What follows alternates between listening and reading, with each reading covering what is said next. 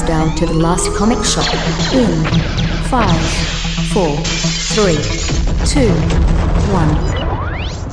Hey, it is now time for more of the last comic shop.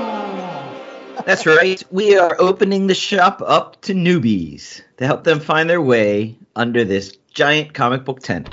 And keeping it open later for the old folks who are afraid of the newbies and just want to read their Bronze Age books.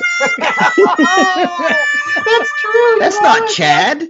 That isn't Chad. That's our I good could friend. never be Chad. That's our good friend Mikey Wood. He's on today's show, as well as other wonderful guests that we'll get to in just a second. I'm the host with the most, Andy Larson, and I'm joined as always by my regular co-host, Jay Scott. Chad does have the week off, but we are joined by the wonderful Mikey Wood, who is pinch hitting for Chad this week. Yes, Mikey, how you been? You reading anything good? Like, what's the most recent comic book you read, buddy? Honestly, the most recent comic book I read is the one we're going to talk about tonight. We should welcome our new guest because I was recently diagnosed as diabetic, and his character's name is Lancet, and it's really funny to me. The irony is really hilarious to me. Yeah, let's introduce our guests for this week. As you know, on the last comic shop, all this month, we are bringing on comic book creators, other than Mikey Wood, to talk about their wonderful projects and share a read pile with us. And on this week's show, we've got the wonderful Ben Morris. Yay! How you doing, Ben? Very well. Thanks for stopping by at the last comic shop. Absolutely. And, Thanks for having me. I mean, I found your work originally. The book that Mikey was talking about, Captain Lancet, is the main character. Well, it's certainly the main character, I'd say. Yes, of We Are Scarlet Twilight. That was where I found your wonderful work, both writing and doing wonderful, wonderful art. I mean, gosh, your art is beautiful. Like, I'm gonna gush. I'm sorry. I'm gonna gush. Like, I saw it and I was just like, no, wow. And I was like, I gotta sign up for this. I gotta get this Kickstarter. So I did. Got the first 2 issues. Signed up for issue 3. Since then, checking out your work on August, which is wonderful. And sincerely, sir, I gotta ask, like, how did you get involved with comics? Have you been a lifelong comic book fan? Pretty close to lifelong fan. So my first comic was a JLA issue, George Perez had drawn. It's got to be more than that. Maybe 193, something like that. It was the JLA running into Red Tornado on the moon somewhere. And I think I got that when I was 4 or 5. I also got a Marvel Hardy's 3D viewer thing about the same time. I think it was 83 or something like that. And then the biggest thing was watching the ABC Sunday night movie when they'd have Superman or Superman 2 on. And that was just like, I was hooked. Aside from a brief dalliance between maybe ages, 4, 5, 6 through 9 or so with baseball, comics were always on my mind. Once Batman the movie trailer showed in '89, I was like, whoa, this is crazy. I've got to get back into comics. And from that point on, I have never strayed. I was always an artist. I always wanted to draw. So I'd say from 89 on, I was like, well, I'm going to be a comics artist. I've always been drawing comics, kind of experimenting with methods to do it, kind of finding out, drawing some books, writing some books. Nothing really gelled for me until a few years ago, and I really felt like I was firing on all cylinders. And those finally took shape, I'd say, in the last 10 years with August, Purgatory Underground, and also Scarlet Twilight, which you mentioned, in the last couple of years. You were mentioning that you graphic designing, video editing, animation. What was that thing that got you back or got you putting out Scarlet Twilight or back to comics, essentially returning to your, I guess, youth and early love? Well, it's kind of weird because I've always been drawing comics. I had a job at an illustration studio from 2002 until I think 2004 or 5 when that place folded. And then ever since then, I have a business partner that was at that studio as well. And we just kind of went into business for ourselves. We've been doing it ever since. And I've sent pitches in that got rejected. I've done a few issues of books just in the art. I was doing okay, but I wasn't fast enough. I wasn't good enough. I wasn't quite ready. The great thing about that is I've had a lot of mentors in the illustration field who have taught me great techniques that I've always been bringing back to comics. I would say that in the last 5-10 years, I've gotten fast enough. I can keep doing things. I can keep putting things out there. I can keep building up momentum. I would say August, I've been developing probably for the last 10 years. I have drafts that go back to 2011. Wow. There's things in it that I think, as the political landscape in this country has gotten a little more heated, things that had been in the story for, 5, 6, 7 years at that point, I was like, this is a little too on the nose now. People are going to think it means this. Right. So it took a long time to develop. I think it even took a longer time because one thing that gets really hard, especially when you're doing it on your own, you develop so much lore and so much, these characters live in your head. You know them really well, and you know the plot really well, even as it shifts. There are times where it's hard to go back and read a draft and say, oh, people who are just reading this aren't going to know this happened to this guy if I don't tell them. Right. It's in my head. I know this happened to him a year ago, but I need to really show it. And I showed it in previous drafts, but I hadn't really demonstrated it in this draft. So it's a little bit hard to self-edit in that sense, and that's one reason it took this long. Back to your question with Scarlet Twilight, that was an idea that really came to my head pretty quickly. Obviously, I love Golden Age comic art. I think everybody does. There's something about those pulpy early Batman comics, Superman comics, that just really grab you. There's an energy to them, even though they're tiny panels. They're not that dynamic, but there's something about those that really do kind of grab you by the lapels and get your attention. So there's something there I always wanted to make work of. I had an idea for kind of a cyberpunk vampire story in my head for years that I was like, that's not that good, but it was just kind of orbiting around.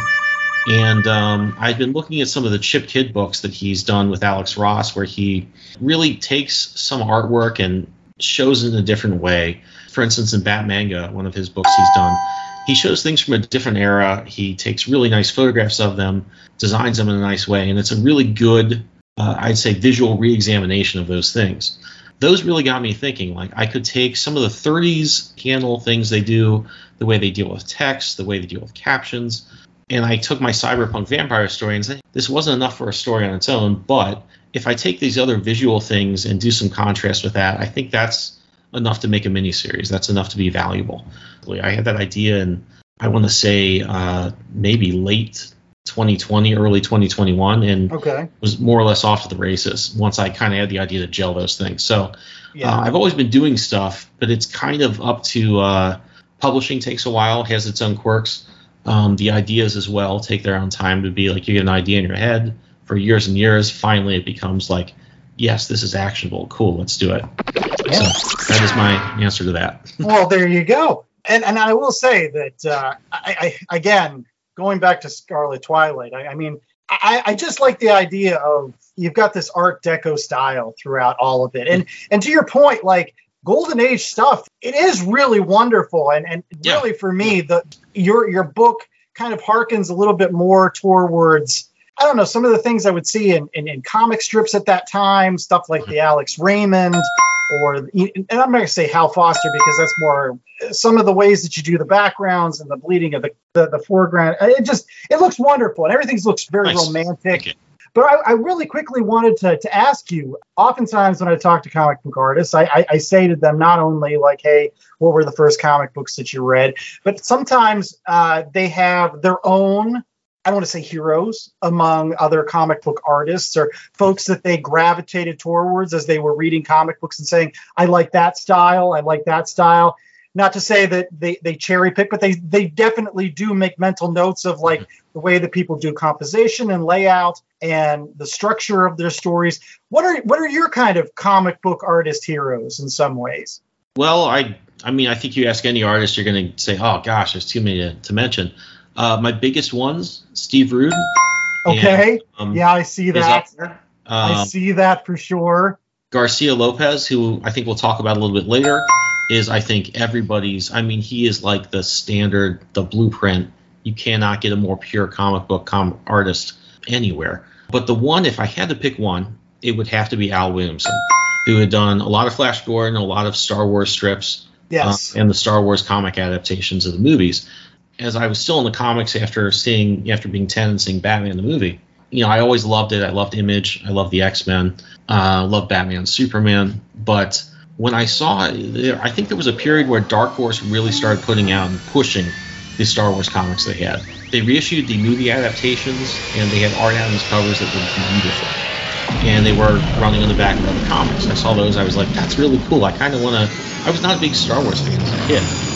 That kind of got me back into it. I watched the movies one weekend when they were on the Sci-Fi Channel, hosted by Billy D. Williams, and I suddenly, I'm a Star Wars guy. So I started getting more of the comics. I got Dark Empire by Cam Kennedy. The adaptations of the Timothy Zahn novels were great. But the thing that really got me was Al Williamson. He has these elegant figures. And I think that one of the things that really impressed me was his draftmanship, his use of shadows, which was really strong, but so unlike Sin City, which is at the time what I think of as the only other really strong use of contrast and shadows. I think what Williamson did normally was as strong as that, but had a different vibe entirely. And I think something was more restrained, and to me it seemed more powerful. And on top of that, you're coming out of the Image era. You're seeing like these and I love Rob Liefeld and his work, but too bad we don't have Chad on this show. That's his favorite. But no, I'm a giant Liefeld fan, giant Jim Lee fan. But I was finding Al Williamson at a time where we were kind of coming down off the Image style, and I looked at Al Williamson's stuff and I thought, this is really strong. Just such a great foundation. The sense of adventure, the sense of heroism. And I loved that. I really gravitated to it and still do. From there, I kind of got into Mike Schultz's art from Cadillac and Dinosaurs. Yes. And Rosetta, all that stuff. But Williamson is the one that really was like, that's my hero. Artistically, He is my hero. Because again, as I was mentioning before with the Alex Raymond, like, he's the continuation of that. Where back in the day, a lot of those comic book artists, they were doing comic book art, but they really genuinely wanted to be illustrators. They wanted to be illustrators in like novels and things. And so that was what they were striving for. But unfortunately, there was only so many of those. So they did comics instead. And so they brought that sense of what you would do with classic illustrations for a novel to the comic book page. He's part of that generation, him, Wally Wood, a couple other folks that came kind of out of that EC Comics late 50s group. Yeah, Ryson, Kurtzman, all these guys. Yeah. And they had that mindset. And so, and I agree. I remember, I think it was in the early 90s when Al Williamson put out like a 3-issue Flash Gordon arc. Oh, I have that. It's at Marvel. And it was it was like really like at the height of like, people without feet. You got this to counterbalance that. And that was what I gravitated towards. So you're speaking my language. I think, again, this is why I fell in love with Scarlet Twilight, to be honest. But let's real quickly talk about your two projects. If you could give a 10-cent synopsis. We Are Scarlet Twilight. We Are Scarlet Twilight is a story of a two-fisted 30s crime buster who has a lot of secrets. He gets it a little bit over his head. He causes some very major problems. And by the end of the first issue, you see what those are. And he spends the rest of the story trying to unravel those problems. And at the same time, we learn a lot more about him, his secrets, and his motivations. So it is essentially a look back at 30s comics, 30s characters, 1930s sense of patriotism. It's not deconstructionist, but it is sort of postmodern in the sense that we're looking at it through modern eyes. So in a heroic way, I hope. That's the kind of stuff I dig, because again, you can go back sometimes and read Golden Age stuff, but like there's some cringe-worthy parts of that. So anytime when you can take the aesthetic of 1930s, 1940s, but then include modern sensibilities, it's going to be hitting it out of the park for me every single time. Then you don't have to go 9 panels of really stilted dialogue. Page after page. I mean, sometimes, and that's actually, it's kind of weird. The fun thing for me is sometimes it's fun to do that, make it stilted, and then a giant splash panel of someone crashing through a wall just for contrast. Like, that was a good tool, and that's one of the things that really drew me to do it. Was like, it's cool to do what they do for a little bit because there are cool things about it, but it's slow and it's small and it's not dynamic. And then you just go from 1930s Flash Gordon serial with Buster Crabbe to Zack Snyder slow motion. That was fun. And I thought that was one of the things that made me decide, I think there's enough meat on this bone to make a comic out of it. There's a lot to play with there, and that's what made it cool to do. There's a charm to it. There's this charm to that sort of like golden agey kind of where they described everything in narration bubbles, where it's, Superman reaches for the robot's face, even though they show that the storytelling was still very pulpy and very, and that's, you get that vibe really well, to the point where there's moments where it feels like it's got that sort of intentional, I don't want to say silliness because it sounds disrespectful, but you know what I mean, and then there's this twist that's like super cool, man. But actually, you mentioned like the stilted, like they'd have these captions. That's one of the things I thought was actually really fun when I got into it, was like I'd have a long sort of exposition scene or something was moving the plot along, but it wasn't necessarily exciting in the, like I want to see superheroes run across rooftop sense. And I could use those captions just like Captain Lancet figured this out and then he went here. Like, oh, cool. I don't have to do all that. Yeah. That's fun.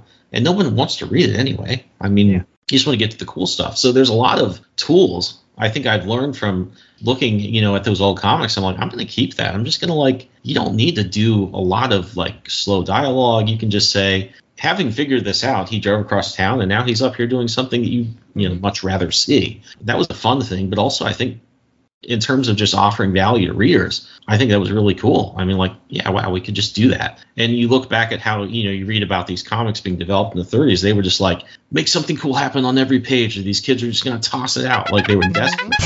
And I'm like, it's kind of good to be in touch with that, because you do need to keep people hooked. You do need to offer a lot of value. There's so many options for entertainment now that we're kind of in the same spot. So I think I've been lucky. I feel very lucky to have learned all this from really going through those old comics with a fine-tooth comb and seeing what works, what I can bring back, because there's a lot of good tools there. Mm-hmm. Yeah. And, there's substantial reads, too, which is nice, because so many people, maybe not so much anymore, but for a while there, people were kind of like writing for the trades. So they would either the issue would be done incredibly quickly, like you're like before you even realize it, or it's the just long dragged out sort of thing. That's something I would rather something be wordy and actually involve me for a while than a comic that you spend $3.99 on that takes 3 minutes to read because it's all splash pages and fights. Yeah. So that's another thing that's really cool. I hope so. That's something like, I'm not a big comics name. Nobody knows me.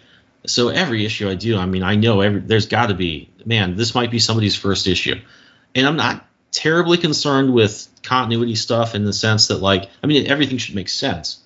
But, I started reading X-Men. I had no idea what was going on. And then people saying, well, you got to go back. I still have no idea what's going on half the time. Well, there's people who've read it for 30 years and they don't know what's going on. Yeah, you knew it had to make sense at the time, but you were coming in at your point in the story. And that was fine with me. I liked that.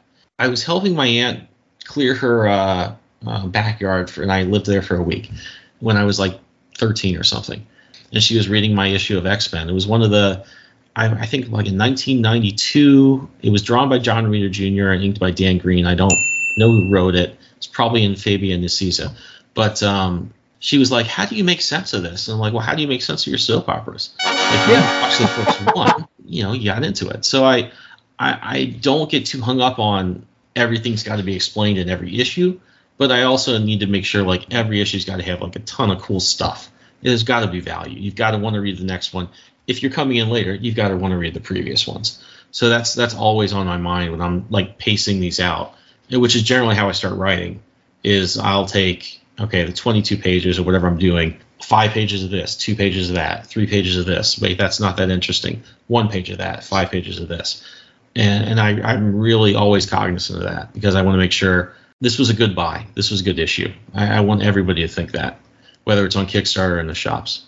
Very cool. You'll be a name at some point. Somebody will see this and grab it. And grab you up, and you'll be signing contracts. And it's I hope so. I don't want to be your first fanboy, but it's miles better than some of the things that are out there right now. And you're doing things that are super interesting. I go back to Scarlet Twilight, and again the dichotomy between every single time you put in one of these golden age tropes, the laser gun with the big giant the rings, hoops, and yet it's just the prop. I'm not going to give too much away, but every single time you add one of those tropes, you flip it just a little bit where you're like, here's the chauffeur character. Remember the chauffeur characters in Golden Age books? We're turning that on its head. Remember the reporter gal? We're turning that on its head. So like even Captain Lancet, I'm not going to give too much away, but you turn that on its head. So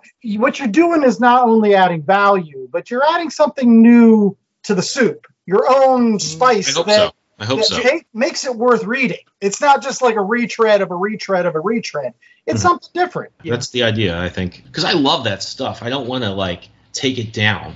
I mean, I'm into it. I like it. And I kind of want it to be a reaffirmation of it in some sense. While, you know, you, like, look at some of the stuff, well, this is a little bit silly. But, you know, why would it be silly? And I didn't think of this when I first started writing Scarlet Twilight.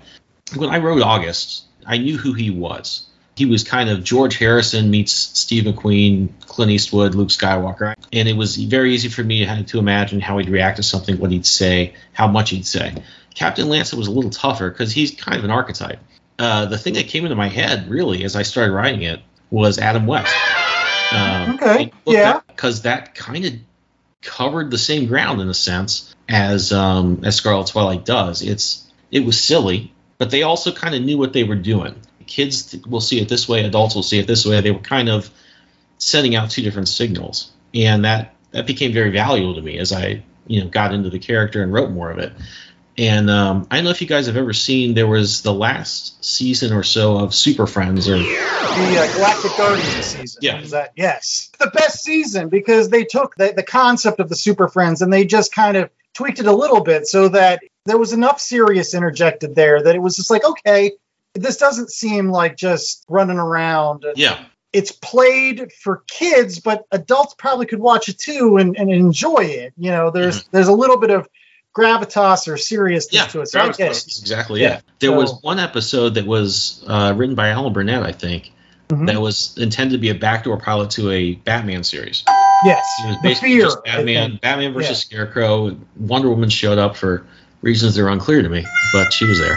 Yeah. And they kind of went back and told you, because as a kid, I think I always knew how Batman, happened, but I don't think they'd ever shown it in cartoons or in the shows. So they actually explained it in this episode. And there's a point where Alfred and Robin and I think Wonder Woman are in the kitchen of Wayne Manor because Batman's acting weird. And they're saying, like, what's up with him? Why is he so scared of Crime Alley? And unbeknownst to them, Batman has walked in the room, and it's still voiced by Adam West, but it still has the baggage in a good way of the Adam West Batman. And he's behind them all as he hears them talking about him. He's like, I'll tell you. And it's Adam West Batman, but he's being serious.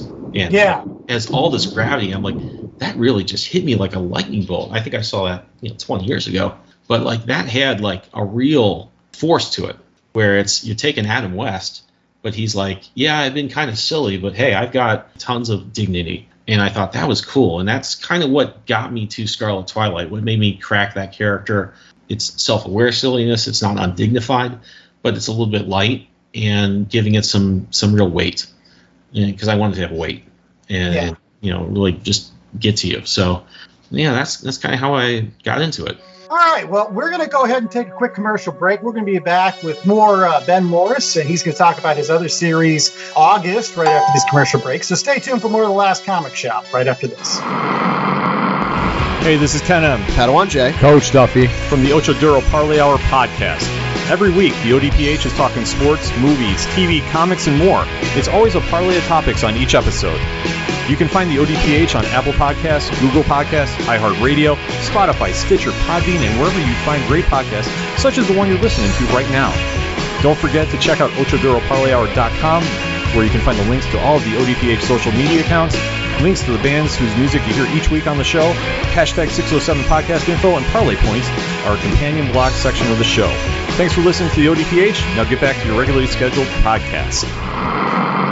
Okay, and we're back, and now we're going to talk about your other book a little bit, Ben, which is August, and I'm really interested in not just what it's all about, but the process, because you're really very much a one-man band. So you're doing the writing, you're doing the scripting, you're doing the art, you're doing the colors. How does that all come together? I mean, do you sit down and storyboard it? Do you write everything out and then draw? How do you get to the point where you're ready to put the book out? My process generally is I break down issue by issue. I have an idea of the beginning, the end, the middle, in a really broad strokes. In August's case, when my publisher finally said, hey, we'd like to do this, these 7 issues would be cool. And initially it was 12 issues. So I took my 12 issues, condensed it down to 7 issues, got back in touch with them about a month later, and they said, we said 7, but we actually meant kind of 4. So then I took everything and put it down to 4. And that's, again, a real blessing, because I think the type of story August is, 4 is the right roller coaster ride. There are things I missed that were lost in the longer story, but I also think this was the right momentum. This was the right, length. But once it was, 4 issues, I said, okay, I got this story. Let's figure out what works in 4 issues. So I take the key events. I take when I want them to happen. I knew some events. August 4 is almost an issue-long fight. I knew that I wanted that to happen. So I was like, all right, everything else is 3 issues. This is the 4th issue. And generally from there, I write dialogue. And I usually do that in InDesign, almost like I'm lettering it. So I'll break down my panels. I'll write dialogue. And then from there, I'll go in and do my art, sketches. So there's a lot of writing and essentially a lot of lettering before I get to the art stage. It's almost a readable comic at that point. Issues, then scenes, page counts, and then dialogue within those scenes. Now, when you're doing the art, is it all electronic? Are you sketching into a tablet with like a Wacom or something? It's all, not only is it all electronic, but I'm all digital. And because that's, as a commercial artist, since 2002, that's what I'm used to. And what I started out doing was a lot of technical art. So if you bought a propane heater or a sink from one of the big sink companies, I probably do the manual to that. That's kind of how I got started. So not only do I draw digitally, I draw with a mouse. I mean, I draw with a hand, when I'm doing my thumbnails or sketches, or if I do I want to have an original piece of original art, I'll do that by hand with ink and everything. But everything's digital and everything is done with a mouse. Nobody would ever know looking at it. I can tell you that's all. I have a hard time with drawing on a tablet yet. I'm not used to it. I'm used to pencil and paper, and it just doesn't feel right digitally. So I envy that. Yeah. We got started with tablets. When I worked at that illustration studio I'd mentioned, we had a guy that he actually introduced me to the drawing program I use. But he would sit there with the tablet, and he had to put a piece of paper over it because the tablets were so jumpy. Yeah. And it just was too much. It didn't work out for me. So anyways, 10-cent synopsis, August. If you ever want to see some of this lore, just go out to Ben's Twitter page, because he's got Captain August trading cards that look like they're the trading cards from Marvel Series 2 and Marvel Series 3 from the early 90s.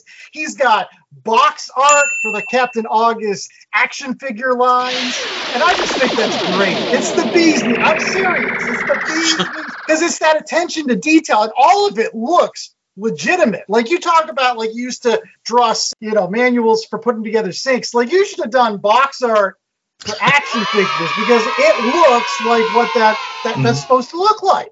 So yeah, if you want some of that lore, just check that out, because I think that's great. But what happens in Captain August? So the central conceit of Captain August is that it's a continuation of a non-existent show from the 80s. So it's sort of this was a show that was on between Transformers and G.I. Joe when you got home from school, but it kind of never was.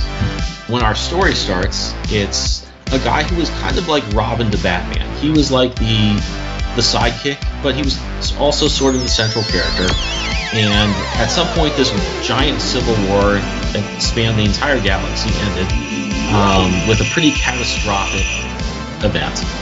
And he was mainly responsible for it. At first, he was hailed as a hero. As the Reconstruction era started, with both sides kind of trying to come back together and all that, he began to be viewed differently. It was wait, did that guy really need to do that? And he, at the point our story starts, he's a bit of a pariah. He doesn't have a future in the army he served in his whole life. He doesn't know what he's going to do. He's hated by 2/3 of the galaxy. So even though he was, 7 months ago a hero, he's sort of the most hated man in the galaxy. He takes on a really dangerous mission to go to a backwater planet that has reports of maybe some ex-rebels that are holing up there and, maybe causing some trouble on a small scale, and he finds out it's much bigger than that. Yeah, and the thing I love about your particular story is, as you mentioned, you're a big fan of Star Wars. We all know that some of the best ideas from Star Wars come from Westerns. They're just basically space Westerns. That's all we're really doing here. And your story does play out kind of like a post-American Civil War story, where August was like Sherman, who then burnt Atlanta, on his way to the. You nailed it. And so, simply put, he's now like, nope, we got no place for you. You're a warrior. We're trying to promote peace. And so, he goes out west, and he meets a sheriff out there, and he puts on a poncho. And you mentioned, it was Steve McQueen. I have James Coburn in that role, because he's got the chin. I don't know if McQueen and Eastwood. I mean, that's... Oh, I was channeling outlaw Josie Wales. Oh, yeah, that's a good one, too. Actually, somebody who was looking at the script back in 2012, it's like, you should watch Outlaw Josie Wales and some of that stuff. And dude, you nailed it. That's exactly what this is. And I think the sort of, I don't want to say political in the sense that we talk about politics now, but even in the 90s X-Men cartoon, Rogue was saying stuff about Sherman, and the attitudes about these figures change. So I thought, well, it'd be interesting to do that really quickly. It's not like he's being talked about 100 years later. He's in trouble right now. And I thought that's a really good way to condense that timeline of history to give a character some real issues to resolve. I actually have a sequel that takes place 50 or 60 years later where he's really old, called August Terminus Angels, I pitched. Is that your Unforgiven? Is that where Clint Eastwood comes back? I mean, he's the old guy. He's the old hero. I wouldn't say it's Unforgiven in the sense that he's got regrets exactly. But to give the 10-second pitch to that, 60 years after August Purgatory Underground, the galaxy is a sort of Walking Dead-esque wasteland everywhere. Cyborgs have kind of run around the galaxy, have exterminated just about everybody. Captain of a ship who's lost most of her crew lands on this deserted planet. She's hunted by these cyborgs that have taken over, and they're just picking the bones clean of any life in the galaxy. And she runs into this old guy named August, who might help her. It also has a vibe to it that I don't know if it was intentional, but it feels very sort of 70s side, like Logan's Run kind of. That it's got that vibe to it. It looks like, because the costume design, the costumes things are like that. Yeah. Very Galactica. Yeah. You managed to do nostalgia without it being ham-fisted. You know what? Yeah, you know what I mean? Yeah. Some people do, if you watch a show that takes place in the 80s, everything is day glow and everything like that. When the 80s was mostly brown wood grain paneling in your living room. Not everybody's home looked like a Toys R Us. But so you do this really great sort of thing where things it feels comfortable.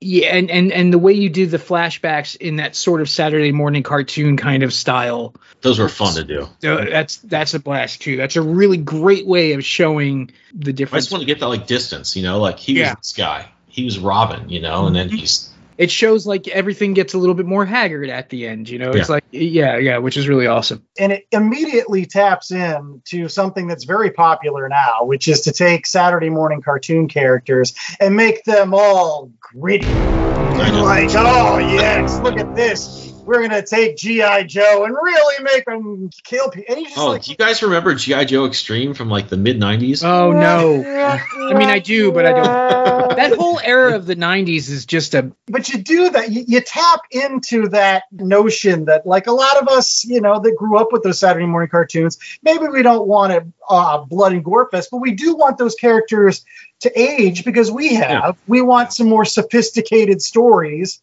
from our heroes, and so you're playing in those lanes. That's really smart from a marketing perspective. Yeah, there's a little vibe in there about I don't know. I mean, maybe I'm stretching, but it's like everybody thinks about how the atomic bombs over Hiroshima and Nagasaki ended World War II, but they don't think about what happened to the guy who dropped it. Dude, you are reading my mind. Okay, yeah.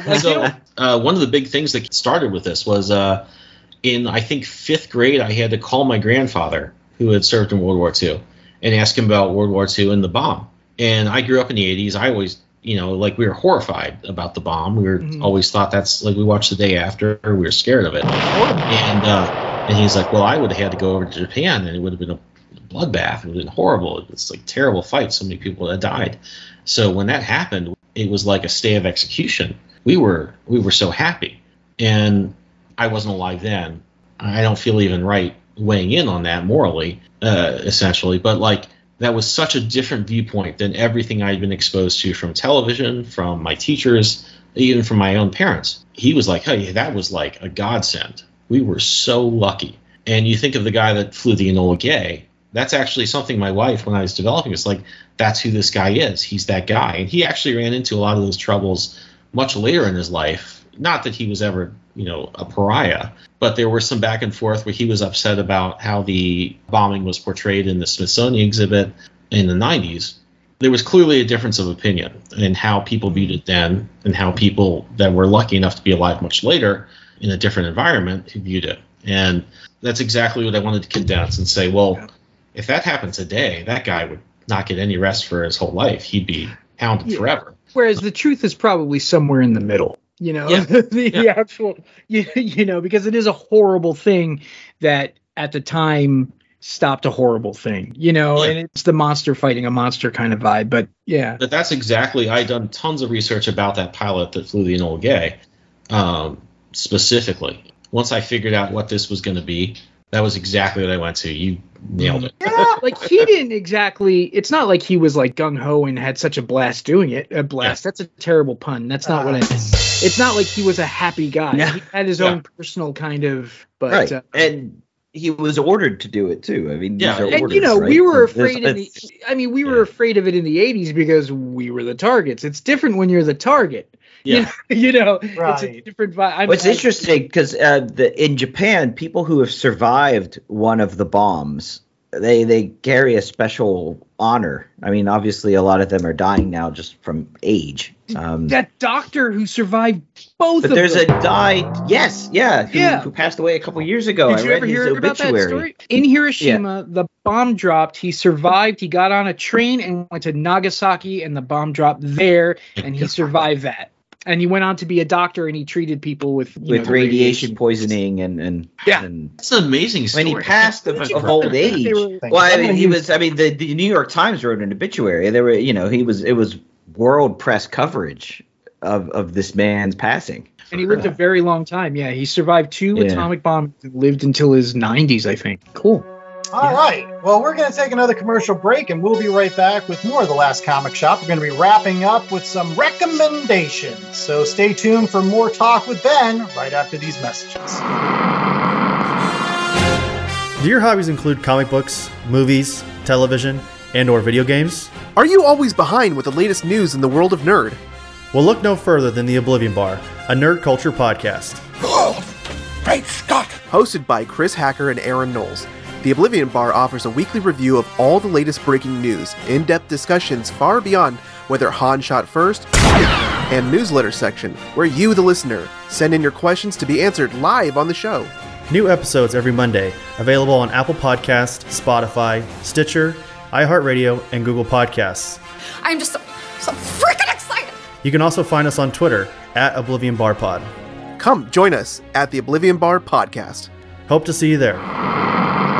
Looking for a podcast all about nerddom? Want a podcast with an emphasis on representation? The Nerd Alternative is the podcast for you. Join me, Ram. Me, Hassan. And me, Levi. 3 black British nerds tackling the pop culture we love and sharing why we love them. The Nerd Alternative, a sweet melting pot of all things nerdy. All right, we're back with more of The Last Comic Shop. It is now time for recommendations. Yes, that time of every single show where we give you other comic books to check out in addition to picking up August that should be at your comic book dealers today by the wonderful Ben Morse. And we're going to go ahead and start off with JA's pick. So JA, what do you got for our readers this week? Okay, so I was kind of channeled Ben's August run, and it really got me thinking about some of the old Gold Key books that Valiant redid in the 90s. So Solar Man of the Atom, Magnus Robot Fighter, and I used to love them, and I love that they integrated that into the Valiant universe at the time.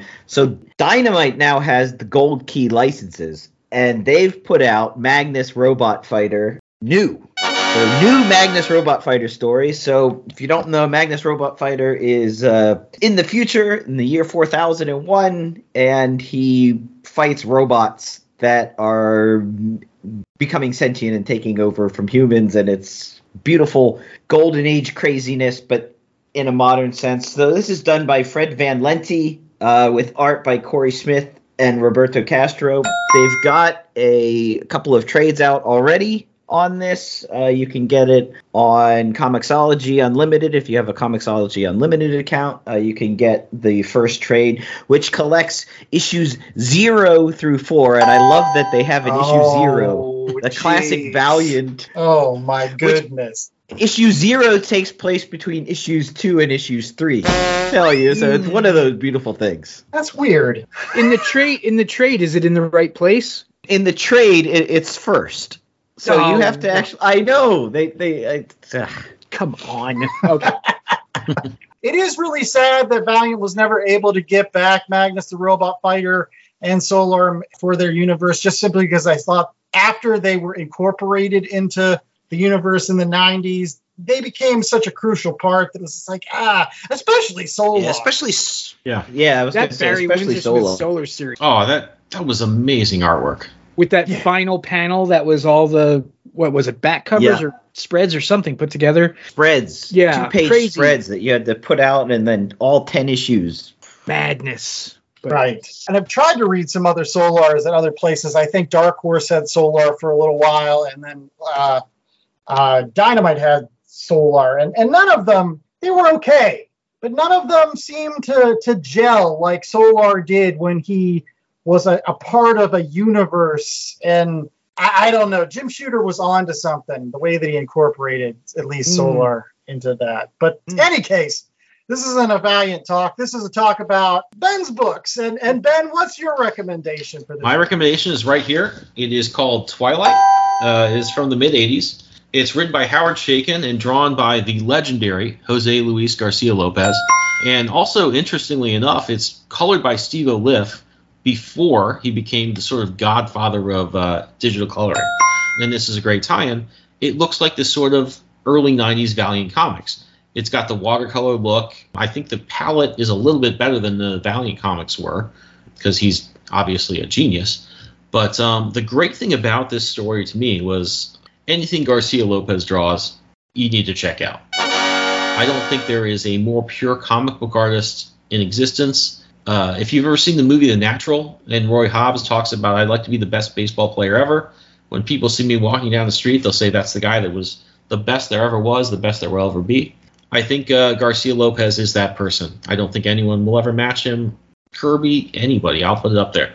He's the one. But that's what got me to check it out. What got me to really just fall in love with the story is two things. I'm a giant fan of Dune. I love the giant scale science fiction sense that Dune gives you. You have a gigantic world. You have events that have galactic scale, are tragic, are horrible, are epic. Twilight gives you that.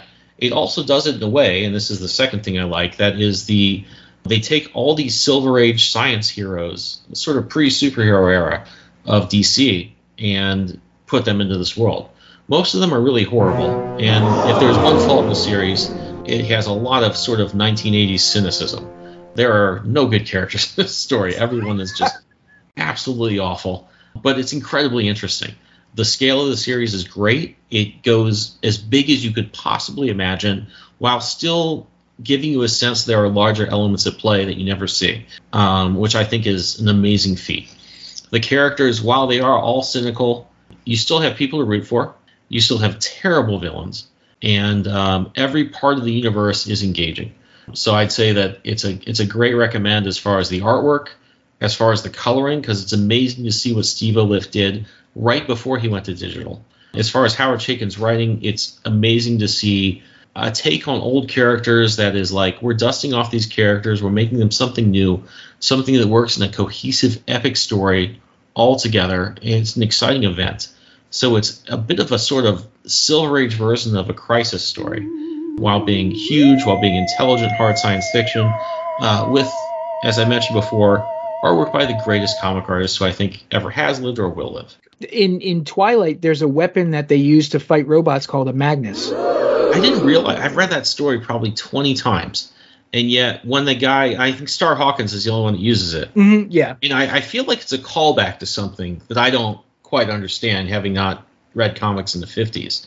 They mention it like, oh, it's the Magnus, and here it is. You were probably expecting to see it. It doesn't seem like its properties seem to fluctuate between the first 2 times he uses it. Yeah. Which I was a little unclear about. And there's a lot in that story.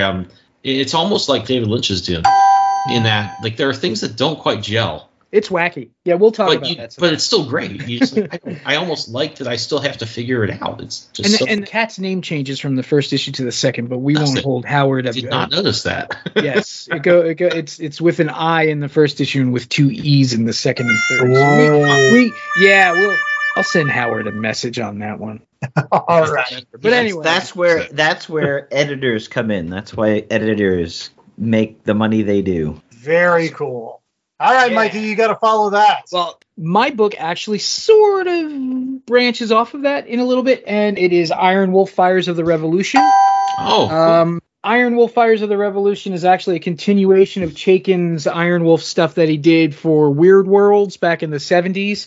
And this is sort of his adventures in that Twilight world. So if you've never read this, it's kind of a branch between the two. So they mention Iron Wolf a little bit in Twilight, and the like the wooden spaceships and things like that. That all spans from these weird world stuff like that. But it's Howard Chaykin and John Francis Moore, and with Mike Mignola doing the artwork, inked by P. Craig Russell, which is awesome. If you can imagine Mignola inked by P. Craig Russell, Fafford and the Grey Mouser was done that, So it's just beautiful.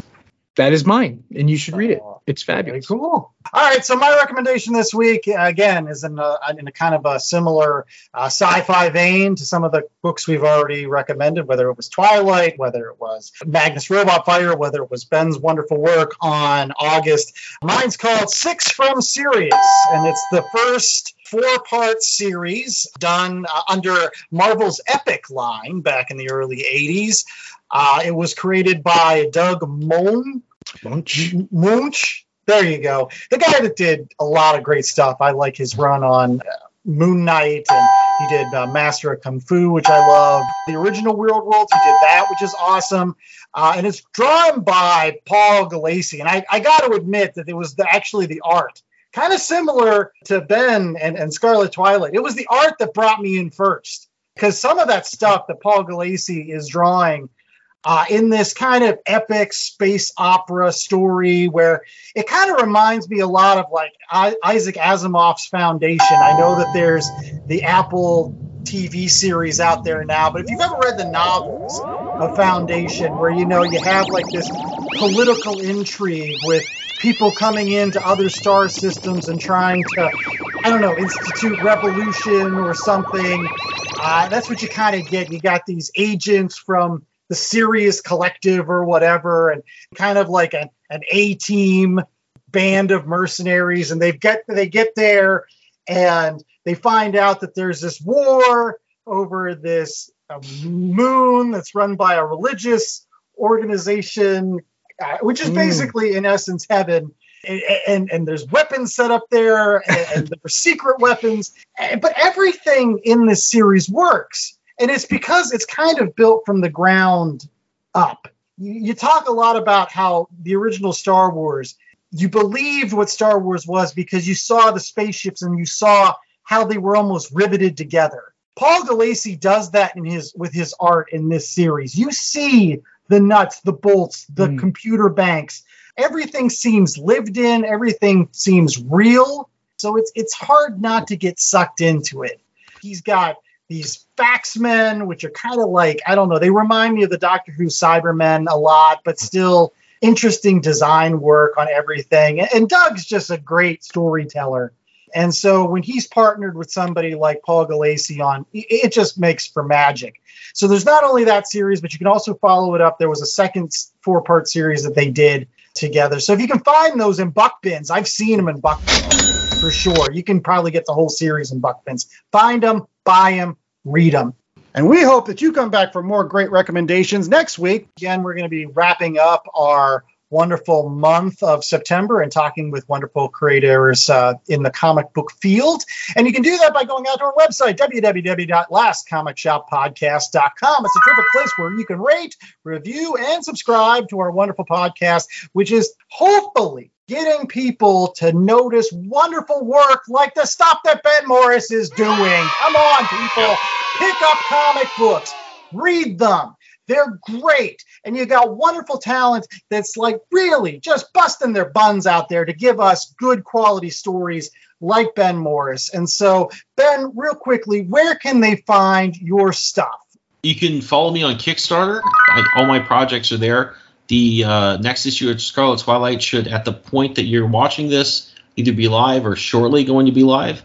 August number 2 should be in shops September 21st. Third issue is going to be in October, I think 19th.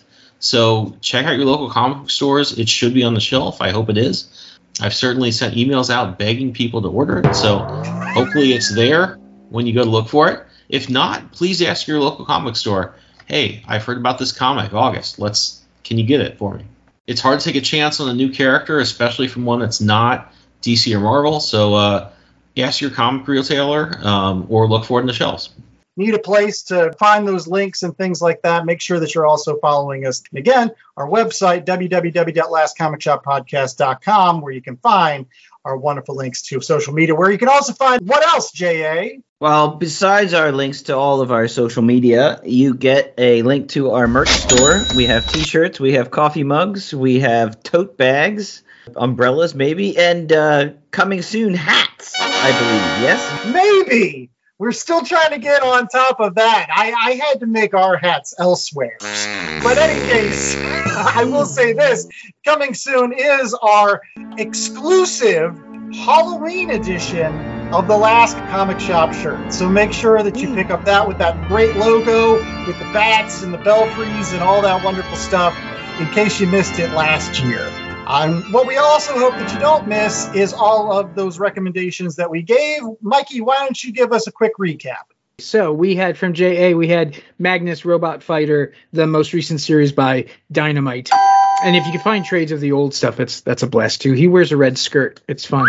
And then we've got The Incredible Twilight by Howard Chaykin and Jose Luis Garcia Lopez, who is magnificent. And anytime you see a picture of Batman or Superman, it's usually his on any kind of material or anything like that. From me, it was Iron Wolf, which is sort of kind of a bridge book related to Twilight. And from Andrew, it was The Wonderful Six from Sirius. Yeah. So that's just fabulous. So make sure to go to your local comic book shop in the area. If you need to find that, go out to our website and you can get that link to the comic shop locator. Mm-hmm. And until next week, I was the host with the most, Andy Larson. I was joined by Jay Scott, Mikey Wood, and of course, the wonderful Ben Morris. Thank you so much for being on our show this week, Ben. Having me. Really did appreciate all of the wonderful insights, and just keep on doing that great stuff. I hope someday when you hit it big, you remember at least we had names at some point. Remember the little people. And remember to stay safe, stay cool. And it's not August, it's September. But still, go out and pick up August. It's a great book. Andrew forgot to tell you about his level of cheese. He forgot. Yeah. I hope you're not lactose intolerant.